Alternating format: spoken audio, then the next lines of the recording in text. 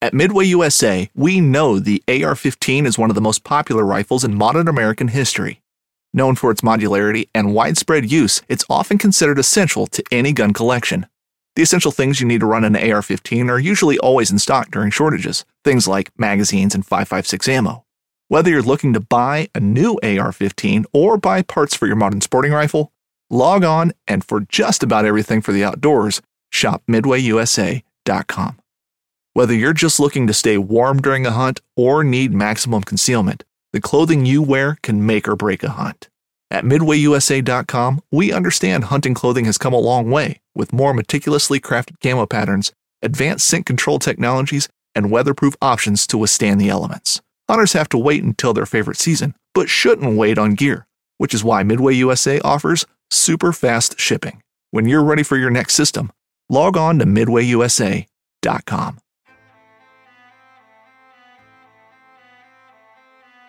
So there's a reason why I started Blood Origins. And that reason is simple. Is that I wanted to convey the truth about hunting.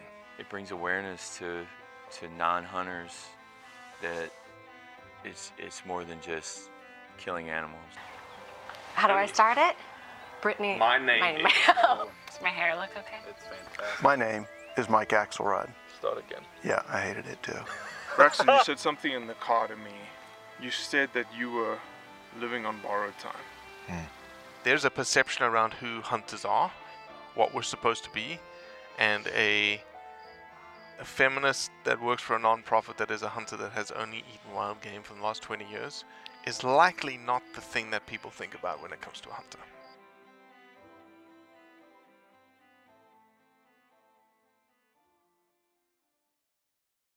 And he's amazing. He's amazing. I love people that can take a pen or a pencil and or paint and make it look real. That to me, and I get it. Unbelievable. Yeah. It's anyway. I don't know. I'd have to go with Frederick Remington. I think is my favorite artist. Yes, but that's largely colored by background and culture, right? Yeah, no, 100%. And the subject of his artwork, I love Remington too. My dad has a Remington that I'm an only child. Someday I'll have a Remington. Hopefully a long ways away, but let me plug in my podcast headphones here. You sound good. Oh yeah, it's all good. Cody, welcome back to the Roundup. Well, I should be welcoming back myself as well. Yeah, it's been a I'd like to say it's been a rough patch, but I've just had a lot of like first world problems with timing. None of it is my life is going very well. I'm not nothing to complain about. It's been busy with good stuff. Well, Joe Swanky I'm going to mess it up again, Joe. I'm sorry. Wisconsin, Minnesota. I'm sorry, Joe. Michigan. I think it's Michigan. He killed me the last time. Michigan. Joe Swanky from Michigan reached out over Facebook. Said, "Where's Cody? Is everything okay?" Yeah, no, everything is good. Like one of my problems was I spent a week in Cabo. So those are the kind of I don't definitely no one should be feeling sorry for me. Those are the kind of things that have been interrupting my schedule as of late. So it's not all good here. But we are working on a bunch of really good stuff in the background. Just FYI, it's not like you don't see him. Stuff. You don't hear him. There's a lot of good stuff happening in the background. No. Yeah, in Colorado, Gasper, do you know that we're coming to Colorado in August? We're coming in August to we're going to debut Lionheart. Really? In Colorado. Like it. We are, with Dan Gates and Cody. Where are we doing it? I thought we decided. Well, we have decided where we want to do it. I don't want to say it yet, not for some stupid surprise reason, but I just haven't signed a contract on the place yet. We're doing it in Fremont County. We can say that for sure because we have a truly solid, like no kidding, we can do it here. We just have another place that we're in discussion, in negotiations with, and I've been told verbally, and then I got to talk to one, like I talked to the actual owner of the building. But yeah, we're doing it in coordination with Colorado Trappers and Predator Hunters Association, I believe, is the organization behind a thing called Outdoorsman's Days. Kind of a little, I don't think they're using the word rendezvous, but that's the word that pops into my head. Kind of a little come and see anything and everything outdoors, from archery shooting contests to calling contests across the spectrum.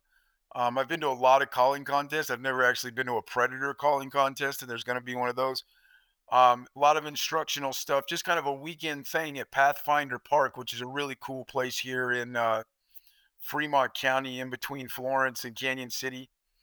And in conjunction with that, and in conjunction with CPW's really mammoth mountain lion study that they've been doing Yep. for, I believe they're in the third year now, if it's not the second or third year. We decided that we're going to world premiere our feature-length documentary, Lionheart, as, kind of an evening gala event on the Friday night of that weekend. Awesome. I'll be there. You'll absolutely get an invite. We're just gonna make sure the film's done. That's all. That's not my problem. That's not Gaspar's problem. That's a Robbie problem right there. That is our Robbie You guys problem. are doing good work, though, man. I've been impressed with the space that you guys have been able to carve out while sticking to the brand. It was so authentic originally that, sometimes without the controversy, these things have a hard time hitting that next peak and they stagnate. You guys have surpassed that despite, I think, some turbulent winds. So good on y'all. We appreciate that, man. We really, know what I especially think- coming from someone like you. Yeah, no, absolutely. An incredible honor. I think I don't want to claim uniqueness. I hate saying like we're the only ones that do this, because I just really don't pay that much attention to what everyone else is doing.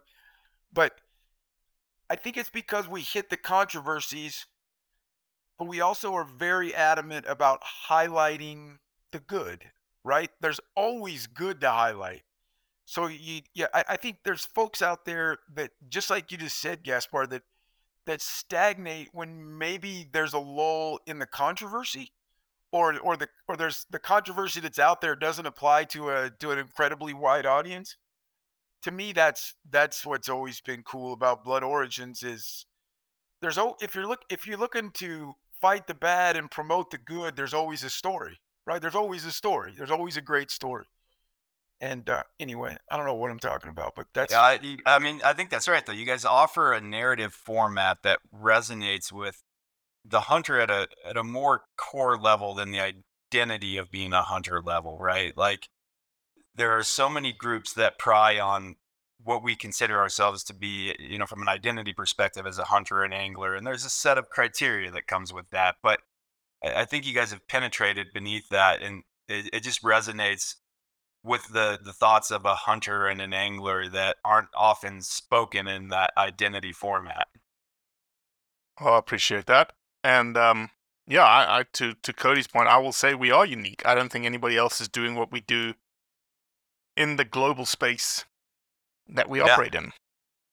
We're about to drop when this podcast drops, it would have dropped already, but we've got a big talking head about a ban of bow hunting in South Australia, but the content of that bow hunting ban is applicable writ large across the world. If anybody wants to ban bow hunting, here is the facts tied to bow hunting. Is it I haven't followed that. Is that an ethical argument? Yeah, so the argument comes out of the RSPCA that it's quote-unquote inhumane. Because of the efficacy of the kill? That's what they say. Right. But they don't know that concluding right now, is one of the largest bow hunting studies, period, coming out of Finland that looked at the efficacy of kill between a bow, 130 deer, measured against 100 deer shot with a rifle. And there's no difference. Right. It's reminiscent of a lot of the catch and release fly fishing conversations that have happened throughout Northern Europe as well. Oh, don't get Cody started on catch and release. Oh no, here's the weird thing about catch and release fly fishing. His hands are up, ladies and gentlemen. It's like, it's not me, I promise. No, it is me. It is me. This is like, I don't understand. First of all, there isn't a heroin addict in the world's got anything on me and fly fishing, right? Like I'm wrapped up in it and have been for 15 years. And I'm not sure I like the catch and release side of it. I mean, I do and very much do it. Like right. Like I'm not saying we shouldn't do it. I'm saying it's weird to me to go out and put that much work into nature to get something in my net and then release it. That's a conundrum to me, honestly. Right? Like I there's a part of me that thinks I should eat every trout I hook. And man, there'd be way less trout in Colorado. Not that I'm that great, I just do it quite a bit, right? And it's a conundrum to me. It really is. And I understand people. I had this conversation with, of all people, Matt Ranella one time, and said, I don't know, man. I get it. I get why people don't think I should go catch that fish, rip it in, and then put it back out. I understand that, but I'm not gonna stop doing it. All right, we'll close that rabbit hole.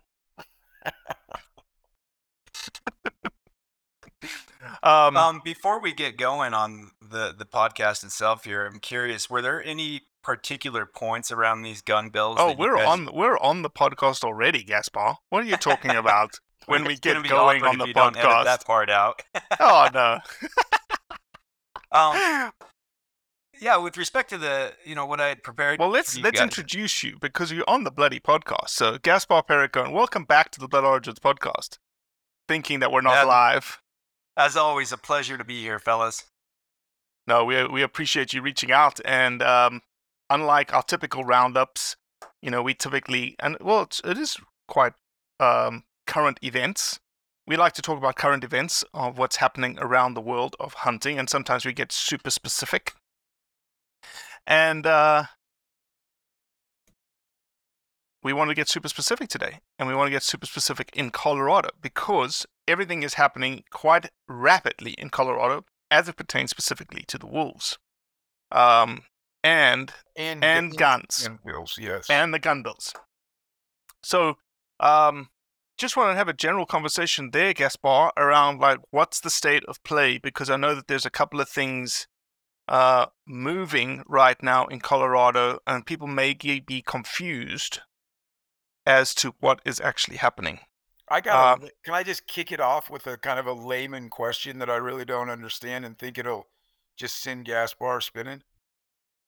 Before you start him spinning, because as soon as he spins, then we've got a rabbit hole that we're opening up.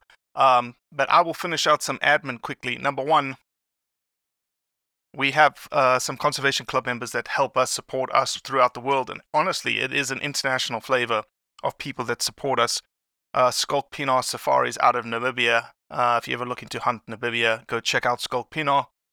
We have the Capriolas Club in the UK that supports us. And then if you are interested in dressing like someone that hunts in the UK, Hound and Hare out of Kentucky support us as well. So 3 really diverse companies that say, we love what you do. We want you to go to the horizon and keep doing it.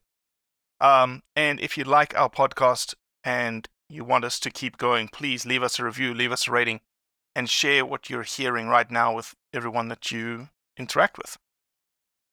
Cody. Yeah, ditto to all that.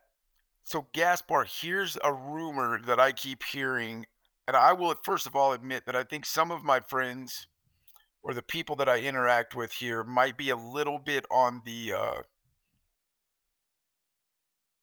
they're one, possibly some of them have a tinfoil hat and they're a short step away from a conspiracy theory tinfoil hat. Several people I've talked to are worried about, in the state of Colorado, giving counties, I believe, the right to ban shooting firearms on public ground at their own discretion. Is that completely off base? Is that one of these gun bills we need to talk about, or did people just make that up to scare me? No, you're not off. I think as you guys are certainly aware, and most of your listeners are probably aware, Colorado has witnessed a whole slew of various firearm restricting bills this year in one form or another. And Cody, you're right. There was a bill, and I don't recall the number off the top of my head here, but I'll look this up for you, that did allow the counties throughout the state, there are 64 in Colorado, to issue restrictions on the use of a firearm within the county. The bill, as was introduced, was pretty wide sweeping, and as you might imagine, we in the hook and bullet community immediately took note of the potential implications that would have from a hunting application. And so we had approached the sponsors and proposed an amendment that would exclude the discharge of a firearm within the list of restrictions for the purpose of hunting.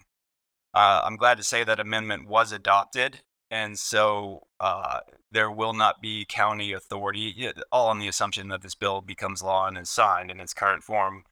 That bill will not preclude the discharge of a firearm for the use of hunting in a county, and the county will not have the regulatory authority to prohibit the discharge of a firearm for hunting in areas that hunting is currently allowed.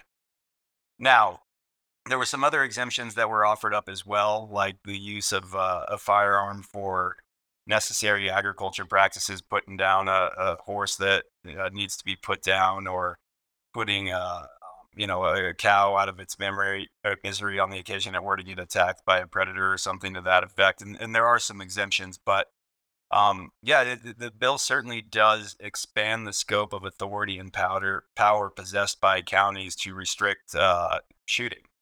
And there are certain areas in the state, of course, where a lot of recreational shooting occurs on public land.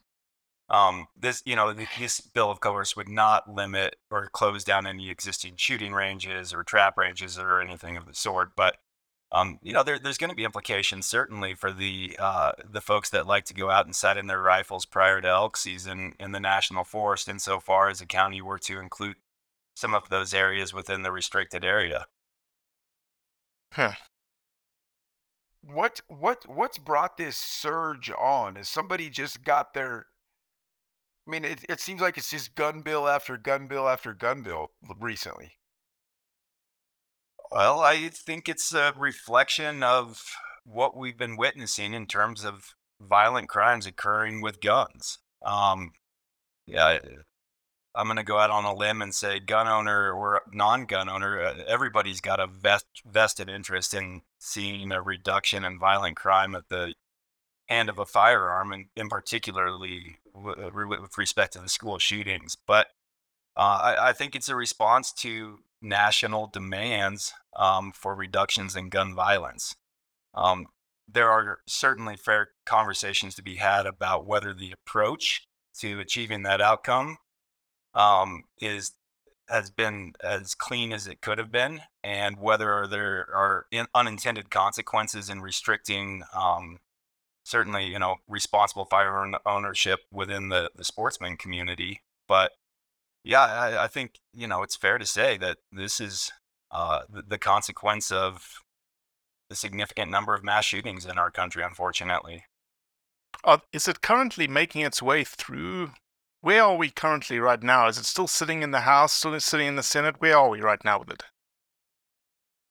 Give me just a moment. I'll pull these up and let you know in great detail. I didn't realize we were going to be discussing these bills, but I'll get you an answer here in just a second. I didn't know we were discussing gun bills either. I thought we were discussing wolves. But Cody tends to side rail things. I haven't seen any of the others. Several of the others kind of got my hair to rise, but I haven't seen any of the others that look to me like direct reflection on hunting or ability to hunt. Not that that's all that matters with firearms at all, but that's kind of what this podcast leads to. I honestly got my question answered, and as long as that amendment's in there, we can move on to wolves or cover. We can talk about whatever anybody wants Well, to. I mean, for the sake of your listeners, There's a couple other bills that are worth noting. One is Senate Bill 168, and another bill is Senate Bill 169. One has to do with increasing the minimum age to purchase a firearm.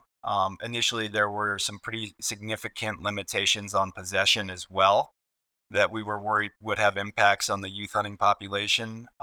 Those issues have been addressed by way of amendment. And then there was a subsequent bill that would have expanded or will expand the scope of potential liability to those that are involved in the line or the chain of distribution of firearms in the occasion that the end recipient were to use that particular firearm for a violent act. And there was some worry about what that might mean to the Ducks Unlimited and the Rocky Mountain Elk Foundations of the world who auction off firearms for fundraising purposes and in the interest of conservation. Both of those bills appear to be sailing through. I think they are in their final Senate confirmation on the floor today or yesterday, and very likely will become law. Luckily, the implications have been the implications for the sportsman community have been largely mitigated by way of amendment and conversations with legislators and bill sponsors. That's good to hear. That one, That's though, good to hear.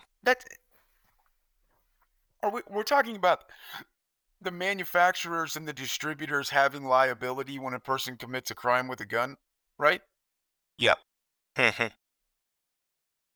It's just stupid as the day is long, in my opinion. I mean, I don't, if I took this door off the hinges and beat Robbie to death, I mean, it doesn't, I don't know. I guess we can pound our heads against the wall, but I don't understand at all how someone that you wouldn't do it with any other, no one's ever brought up doing it with any other thing in the world. What's the manufacturer supposed to do? Like, how can they the only way they can remove themselves from liability is to shut their business down? What else could they possibly do with in respect to this situation? I don't know if you're looking to me for an answer to that question, but I think No, the question is a fair one.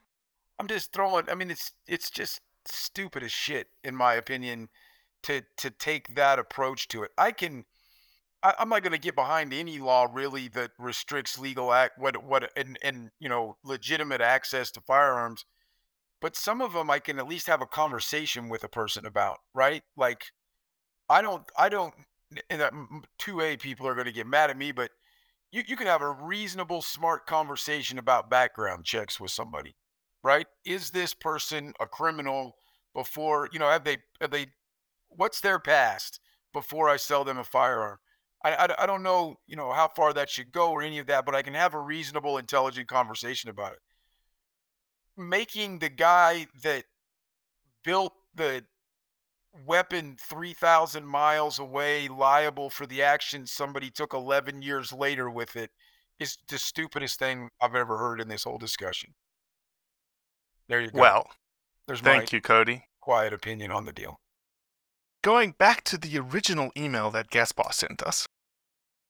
Gaspar, obviously, wolves are coming. They are. They are coming. Are any of the bills that are currently being pushed through Colorado, and I'll say I'm asking this question purposely, and then we can backtrack and explain. Are any of the bills in the House, Senate, wherever they are right now, will any of them stop the wolves coming? They will not. Okay. Also, by design. Okay. So, we had a ballot measure for everyone who's been living under a rock. Little context. Had a ballot measure 2 years ago. Wolves got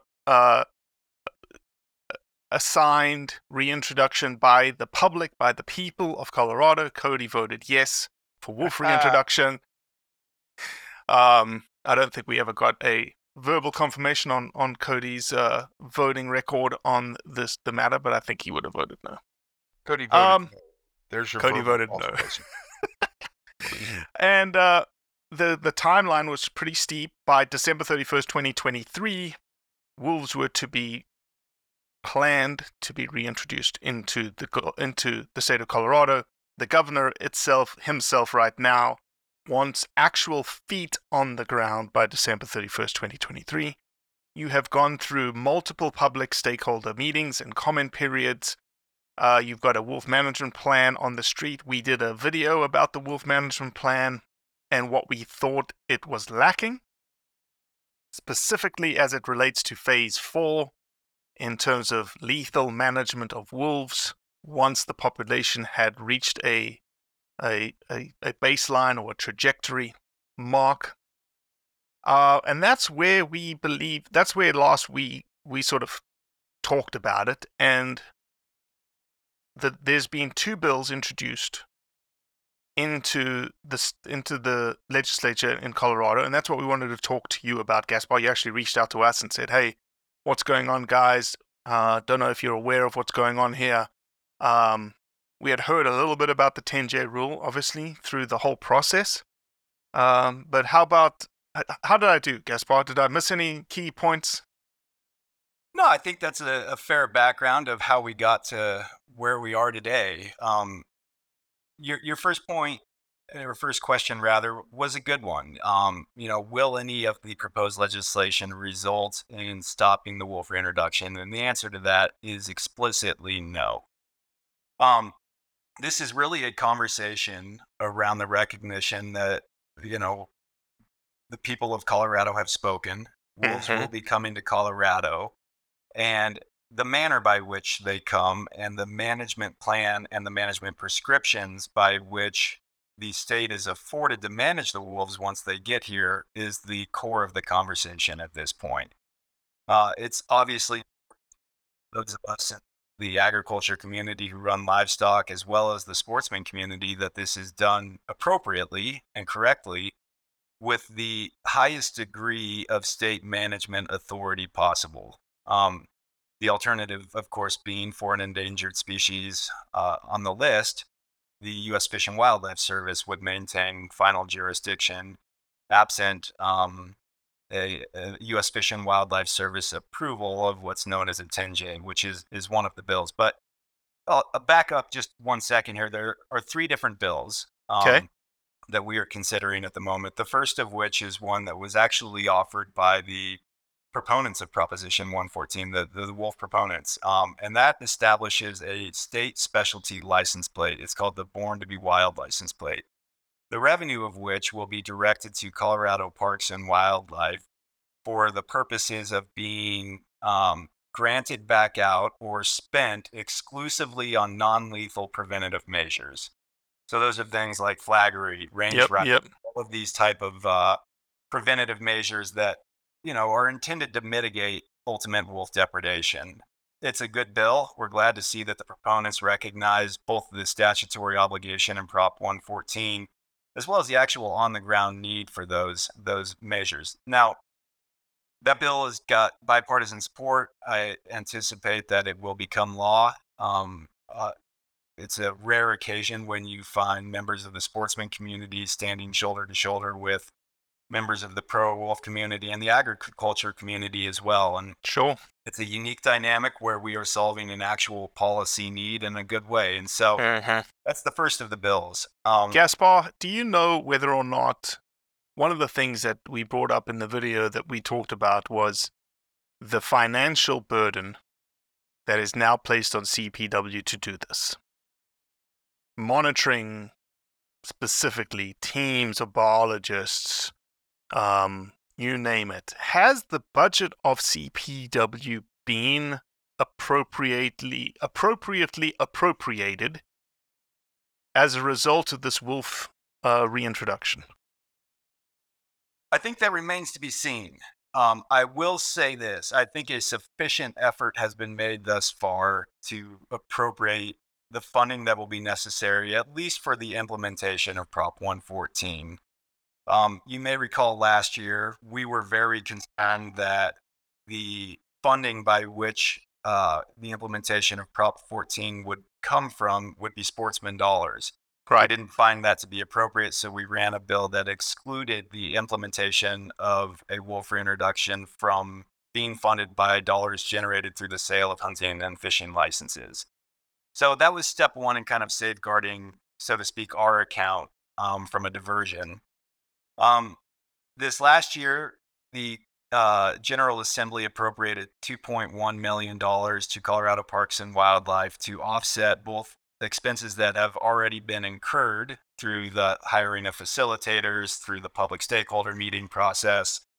And they have some pretty broad spending authority with that 2.1 that I think will probably accommodate the financial needs this year. Excellent.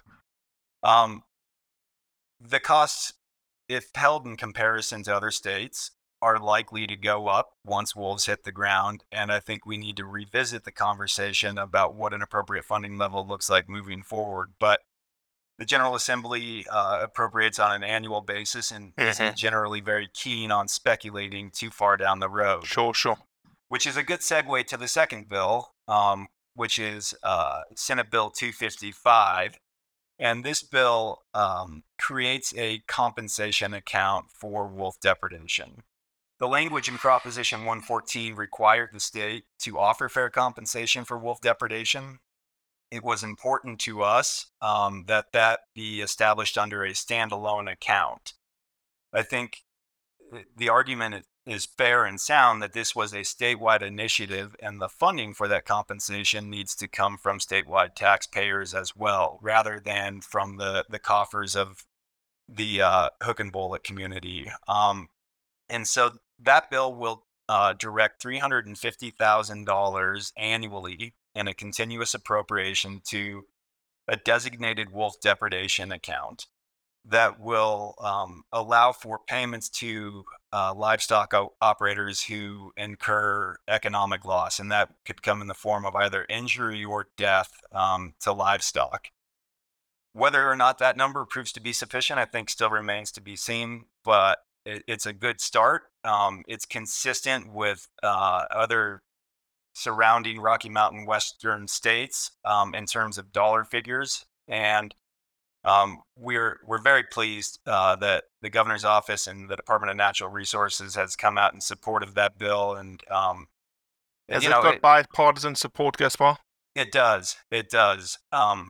In fact, I think nearly every Western Slope legislator has signed on to that bill as either a sponsor or a co-sponsor, which is important to recognize from a political standpoint too, because Proposition 114 only authorized the reintroduction of wolves west of the Continental Divide, which is the rural part of our state. The overwhelming majority of Western Slope counties voted in opposition to Prop 114. Of course. And so, yeah, to see the bipartisan support of our Western Slope legislators in support of this bill is a strong statement, certainly more than just the need for compensation.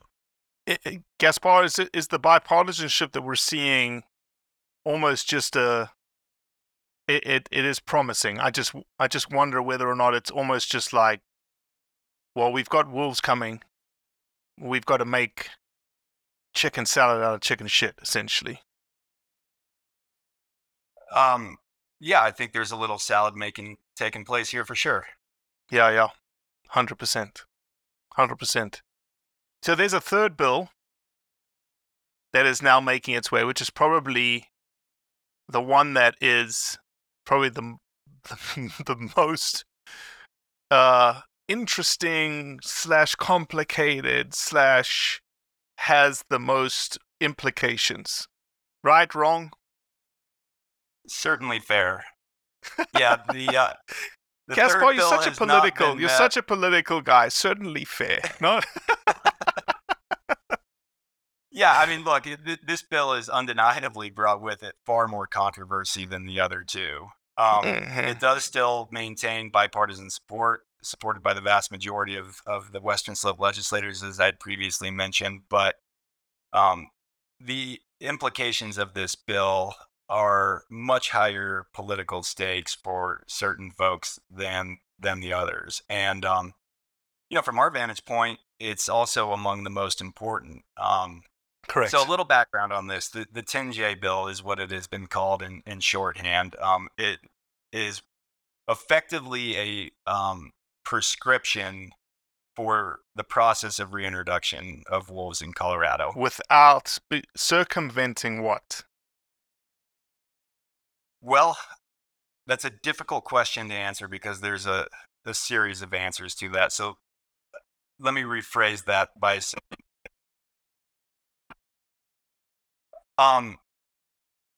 so here's how I would articulate the need for this bill. The state, after Prop 114, was tasked statutorily with going forward with developing a plan that would lead to the reintroduction of wolves in Colorado in specified areas. At the time that the people of Colorado voted on Proposition 114, the wolf had been delisted through Correct. a secretarial order of Secretary Bernhardt. Correct. Which meant that the management of the wolves was going to fall in CPW's hands. That's right, because the wolf at that point was not classified as an endangered species under the ESA list, but rather a threatened species. And the way that the letter of the federal law reads there is that states maintain management of those threatened species. And so there's a strong argument to be made that when the people of Colorado voted in favor of that, it was on the assumption that the state would maintain the management responsibility for the wolves and would have all of the tools available to them to manage them as we saw fit. Well, fast forward in February of 2020, the wolf finds its way back onto the endangered species list by way of a court order, which meant that the federal U.S. Fish and Wildlife Service had sole management authority of wolves in the lower 48 states, with the exception of a few of the northern Rocky Mountain states who had already been through previously approved U.S. Fish and Wildlife Service plans, right? Changed the dynamic incredibly.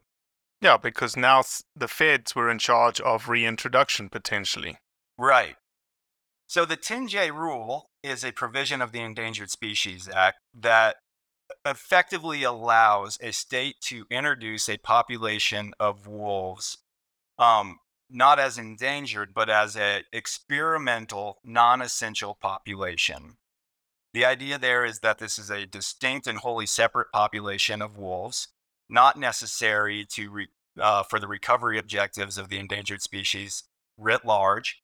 And with that comes a bit of a relaxed management approach to the otherwise pretty strict ESA standards. And that can include things like lethal tape. That can include things like co-management authority between the U.S. Fish and Wildlife Service and the state. That allows for a certain degree of hazing techniques for agricultural producers. It, in some cases, is linked to the delisting criteria of what constitutes recovery and triggers a management back to the state. And ultimately, upon the recovery of the population within the objective, leads to the option of hunter harvest as well. Right. And so it is a fundamentally critical tool, law, piece of the puzzle that must be accompanied with a wolf reintroduction in Colorado. Now, nothing requires the state to have a 10J to move forward with a reintroduction in Colorado. But isn't it true though? Let me stop you there. Yeah. Because if Colorado, let's play what ifs. If Colorado does not get the 10J rule, because even though this is going through the Senate, it doesn't mean you're going to get it. It still needs to be issued by the feds, right? The bill has virtually no impact Correct. on the approval of the 10J itself. Yeah. So if you don't get the 10J, if the state of Colorado doesn't get the 10J, there's actually no way that you can physically put wolves on the ground before NEPA and the environmental assessment is done. Well, a couple of ways to think about that question. The bill, yes, does not approve the 10J. It's an entirely separate process. What this bill does is says Colorado may not move forward with a reintroduction until a 10J has been issued by Fish and Wildlife Service. So if the bill passes both chambers and is signed by the governor, the state could not move forward with a reintroduction of wolves in Colorado unless they received a 10J. Now, even so, if they Okay, let me peel that a bit. I want to peel that apart a little bit. Yeah. So is this legislature saying you have to have a 10J? It's exactly what it's saying. Not the opposite of what I just said, which is you're not going to get the 10J. We're going to go through NEPA. We're going to go through EA, do our assessment, and then do whatever the feds do from a reintroduction perspective. Yeah, so a 10J in most cases requires a NEPA evaluation and a full-blown EIS, right? The state is proposing to introduce wolves not on federal lands, but on private lands, which narrows the scope of the environmental impact statement that is necessarily required under the Endangered Species Act. But the state can reintroduce wolves into Colorado without a 10J. There are provisions under their Section 6 agreement. There are provisions within the ESA that are known as a 4A, 1A that allow for the transport of endangered species. There are circumstances by which the state could move forward with a reintroduction of wolves in Colorado absent a 10J. And that prospect is what this bill is seeking to mitigate against.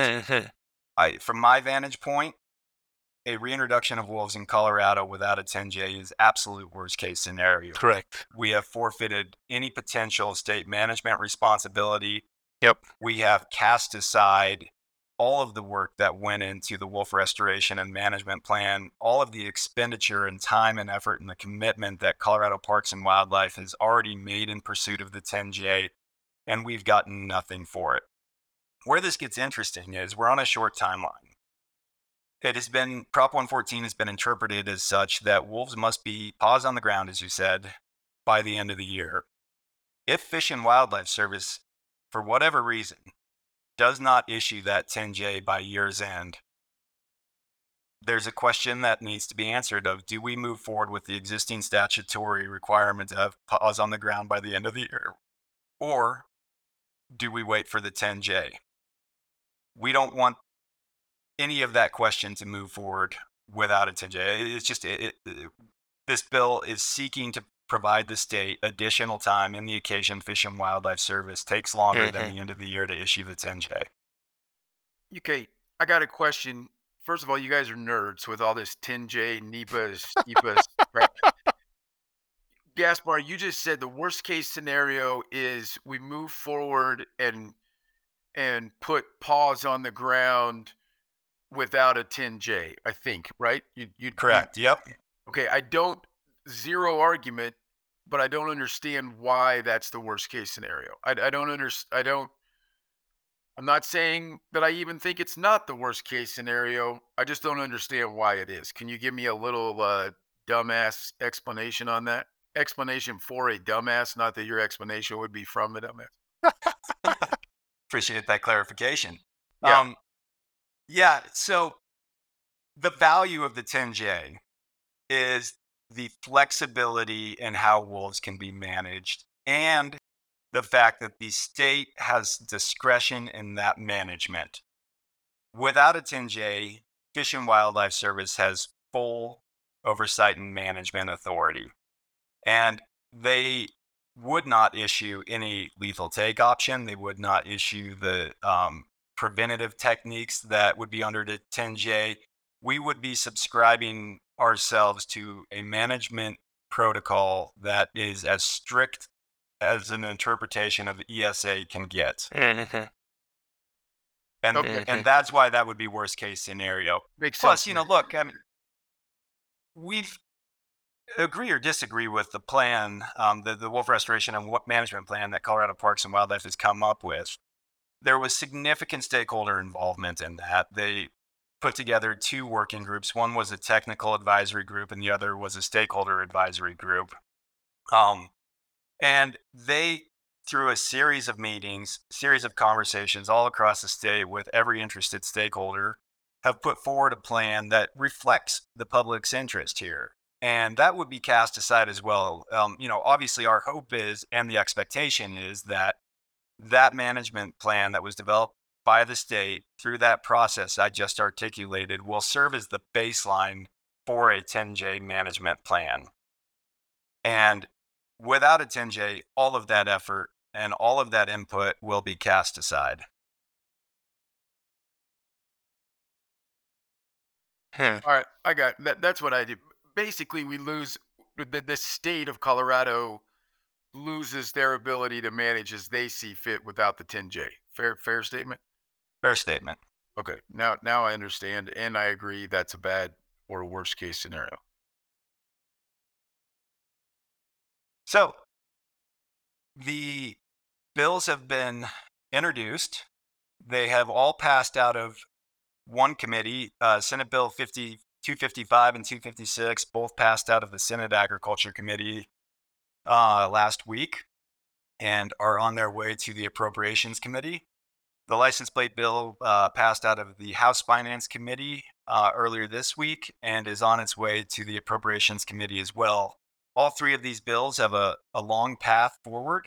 I think that is exceptionally true for the 10J bill right now. There is significant opposition to the 10J bill, and the arguments that are being made are that the 10J bill will result in a delay of the implementation. There are provisions in the 10J bill currently that effectively say the state can't move forward with a reintroduction until a 10J has been issued and that all litigation has come to cease. There's a statute of limitations on that litigation, which is 6 years. Is there litigation happening right now? Well, not at the moment, no. But you can bet your bottom dollar there will be lawsuits coming from every angle on this the second that the plan is approved. Oh, you mean the wolf management plan or the 10J regulation? Yes, across the board. There will be, I mean, I'm speculating here, of course, but I think it is a fair assumption to expect that we will see litigation on deficiency around the environmental impact statement, litigation on inadequate protections for a reintroduced population of wolves under 10J. I think we will see litigation from everywhere. Both sides of the spectrum. Yeah, and the reason for that litigation language in the bill currently is because we have borne witness to what has happened in other states, right? We know that there are a good number of animal welfare advocates who are sophisticated and well-funded who have effectively prolonged the application of a 10J's. Idaho, for example. I think when Idaho first introduced wolves, they dropped 35 on the landscape in 2009, if I remember correctly. And they were sued around insufficiencies in the environmental impact statement and protections to wolves. And it wasn't until, so I should back up a little bit. The recovery objective at that point, a condition of the 10J before the state assumed management authority, was that the recovery objective was either 100 wolves or 10 breeding pair. It wasn't until 2009 that the state was allowed finally to open up a hunter harvest of wolves. And at that point, there were 835 wolves and 94 packs on the landscape. In other words, the 10J, by way of suing, was an injunction was placed on it, which means that the 10J didn't really take effect, that the judge had said, until we settle these legal matters, that newly established 10J is not law. And it took that long, and we far, far surpassed the recovery objectives. And it was a delay tactic, undeniably, to get sufficient numbers of wolves on the ground before the state could assume any management authority. We've seen that happen all throughout the Rocky Mountain West, and it's a reasonable assumption that we should expect a similar playbook here. And so we're looking to protect against that. So the arguments that this will delay the timeline that was approved by the voters is not an inaccurate one. That it certainly has that potential. But that's the background, and that's the reason for consideration around the litigation element at the moment. Gaspar, is the Fish and Wildlife Service actively undertaking an EIS right now? An EIS being an environmental impact statement. Cody, Hutchman, and others. So, yeah, the state, the U.S. Fish and, the state paid for an EIS. Right. I should note that was funded by the state. It was narrow in scope. But yes, that has led to the 3 alternative actions that were proposed under the 10J rule. And so an environmental impact statement is being done, has been done, and will serve as a baseline for a 10J approval. Now, Has that EIS been completed? Is it out for public comment? I don't think I've ever seen it. I don't know that has been completed. It is. Okay. I think they are soliciting public comment at the moment. In Okay. fact, I know they are soliciting public comment at the moment. So a draft has been completed. Yep. Okay. What's the other? Anyone that's against this piece of legislation that requires the 10J before reintroduction, because it could delay the reintroduction, is just a piss poor argument against it. Do they have another level of the 10J will allow this and we don't like? Is the delay the only bullet point from the opponents of the legislation? We've seen several arguments against it. There are some folks in the animal welfare community who have testified publicly to the fact that they don't think a 10J is appropriate. They use clever arguments like it'll tie the state's hand, and why would we want to be party to a joint management prescription? I think that comes from a place of wanting the utmost protection under all and every circumstances for the wolves. There are other folks who, and I think the vast majority of people are approaching this from, at least from the opposition perspective, from a vantage point of, we voted for wolves on the ground by the end of 2023. This bill is a delay tactic to ensuring that we get our wolves. And like I said, it's a fair argument. There are certainly circumstances that this 10J bill would result in a delayed reintroduction. But, we got to ask ourselves the question, wolves are coming one way or another. Don't we have an obligation to do this correctly and in a way that preserves the integrity and the underlying intent of Proposition 114 while providing our state wildlife professionals the maximum amount of management prescriptions and protocol? That is the correct way to go about this. I think it's fundamentally necessary for a successful wolf reintroduction as well. The one thing that gets lost in a lot of this is there is going to be depredation. Mm-hmm. And the relationship that Colorado Parks and Wildlife has with our landowners cannot be overstated. They make up 60% of the habitat for ungulate species in the state. There's no scenario where Colorado is a sportsman's paradise that it is currently without a strong working relationship between the Colorado Parks and Wildlife staff, and I'm talking the guys on the ground that are shaking hands in the local community, Mm-hmm. and the Colorado Parks and Wildlife leadership as well. That is a relationship that needs to be preserved, and the way that we do that is by providing sufficient tools to Colorado Parks and Wildlife to work with these landowners in a very real and meaningful way. Because in the occasion that relationship that we have worked so hard to foster and develop evaporates, a lot of the access programs, a lot of the participation in the landowner programs, we've got, I don't know, let's say a dozen different varieties of Colorado Parks and Wildlife initiated and driven landowner programs. And it has resulted in increased access, increased habitat, hunter opportunity, youth opportunity, and frankly, just a more robust wildlife population in the state. And we do not want to see that dissolve into something that is more contentious than it needs to be. Mm-hmm. Mm-hmm. Very well said. That's exactly the scenario we all hope for. Yeah. And, look, it is my hope that this bill is meaningless. I hope that the state secures the 10J before the end of the year. We can move forward with a wolf reintroduction in a way that it needs to be done. And, we can say this bill was meaningless at that point. That's best case scenario. But given that there are opportunities and alternative approaches that don't require the 10J, it feels like a responsibility of the landowner and the sportsman community to protect ourselves against that worst case scenario. Yeah, totally agree.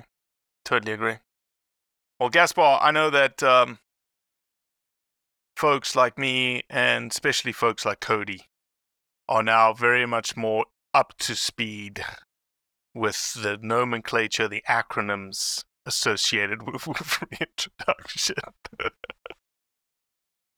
That did get a little technical. Oh, it No, is it wasn't technical. It wasn't bad at all. You spend much time talking to Robbie. You just have to learn to deal with technical nerdism at its finest. But no, I appreciate the insight. I think we have a lot of listeners that really want to know the story, right? And I don't think we Right. can do that other than sitting down. It's probably the only thing I offer to this podcast is asking the questions of those of us who are really on the periphery or the outside looking in and don't completely understand all of it. And with me, it's also like I know that this is going to piss people off, but I mean, I've walked around in the tracks of and heard wolves in the wild, and it's cool as shit, man. It is. It's Oh, cool. sure. It's cool as hell. And there's a small part of me. Um, I'm gonna go out and be around where they're at. I've seen the two weird ovals on the map. Those are places that I'm in every once in a while. Um, I'm not. I like wolves. I just don't. I just think it's absolutely crazy that I get so pissed off about the whole. We know how the two halves of the state are gonna vote, and we're gonna. We drew it. They drew a damn line. So all the people that are going to vote for the Wolves didn't have to deal with the problems of the Wolves. They could just drive down I-70 and see them every once in a while. And that part of it to me is like it's almost fucking colonialism, kind of like we're over here and we're going to affect you over here, whether you want us to or not. That part of it is pisses me off so bad. I would have been less upset about this whole thing if they'd have been putting packs all over the state, right? It wouldn't have seemed so hypocritical to me. That's not true. It would have been worse. But anyway, I appreciate the nerdism stuff. I want to know what's really going on, but maybe I don't want to know bad enough to do the research myself, minus these podcasts. I appreciate it. Well, I'd be remiss if I didn't highlight there is a very strong alliance of sportsman organizations under the banner of the Colorado Wildlife Conservation Project who have been the tip of the spear in defending the promotion and advancement of the hunting and angling sports in Colorado. And my hat goes off to them and their membership, because without that alliance, we would be in a far worse position than we are today. And they're dedicated folks who understand this ground and have genuinely stepped up in a way that has made Colorado better for sportsmen and sportswomen from every corner of the state. I'll also note, for those that are in Colorado, we do have our Sportsman's Day at the Capitol coming up on April 27th. We'd love to see everybody down there. This is a rally cry in support of all things hunting and angling. And obviously we will be, sharing some wild game over lunch. And it's an opportunity for you to sit down and shake hands with your state legislator and get to know the landscape and how you can involve yourself in a more meaningful way and in a more meaningful role. And we encourage everybody who spends time in the woods in the fall to come join us to preserve what we have today for future generations under the Golden Dome at the Capitol. Outstanding. April 26th, you said? April 27th from 11 to 1. April 27th. Amazing. And for those of you in Colorado, get there. And Gaspar, thank you, man. Thank you for reaching out. Thank you, guys. For the conversation. We always appreciate it. Anytime you want to come back on, come nerd out. I'm all for it. Sounds great. Well, keep up the work you guys are doing. We really appreciate you. Yeah, Thank you, Gaspar. You too. Take care, guys. Ciao, ciao. Well, that's it for today. Appreciate you listening, as always. Leave a review, share it with your friends, and most importantly, do what's right to convey the truth around hunting. On Mondays, head offshore with Captain Scott Walker and Steve Roger for breathtaking deep-sea adventures. Coming to me. Double. He's jumping. Oh! Look at that belly. Don't miss Mondays with Into the Blue, brought to you by Academy Sports and Outdoors from 7 to 10 p.m. Eastern. Tell a few fish stories along the way. On Waypoint TV, the destination for outdoor entertainment. I'm Will Cooper, host of HuntStand's Make Your Mark podcast. For even more content, be sure to watch the original films from HuntStand Presents on the Waypoint TV channel every Tuesday at 10 p.m. Eastern. Visit waypointtv.com to learn more.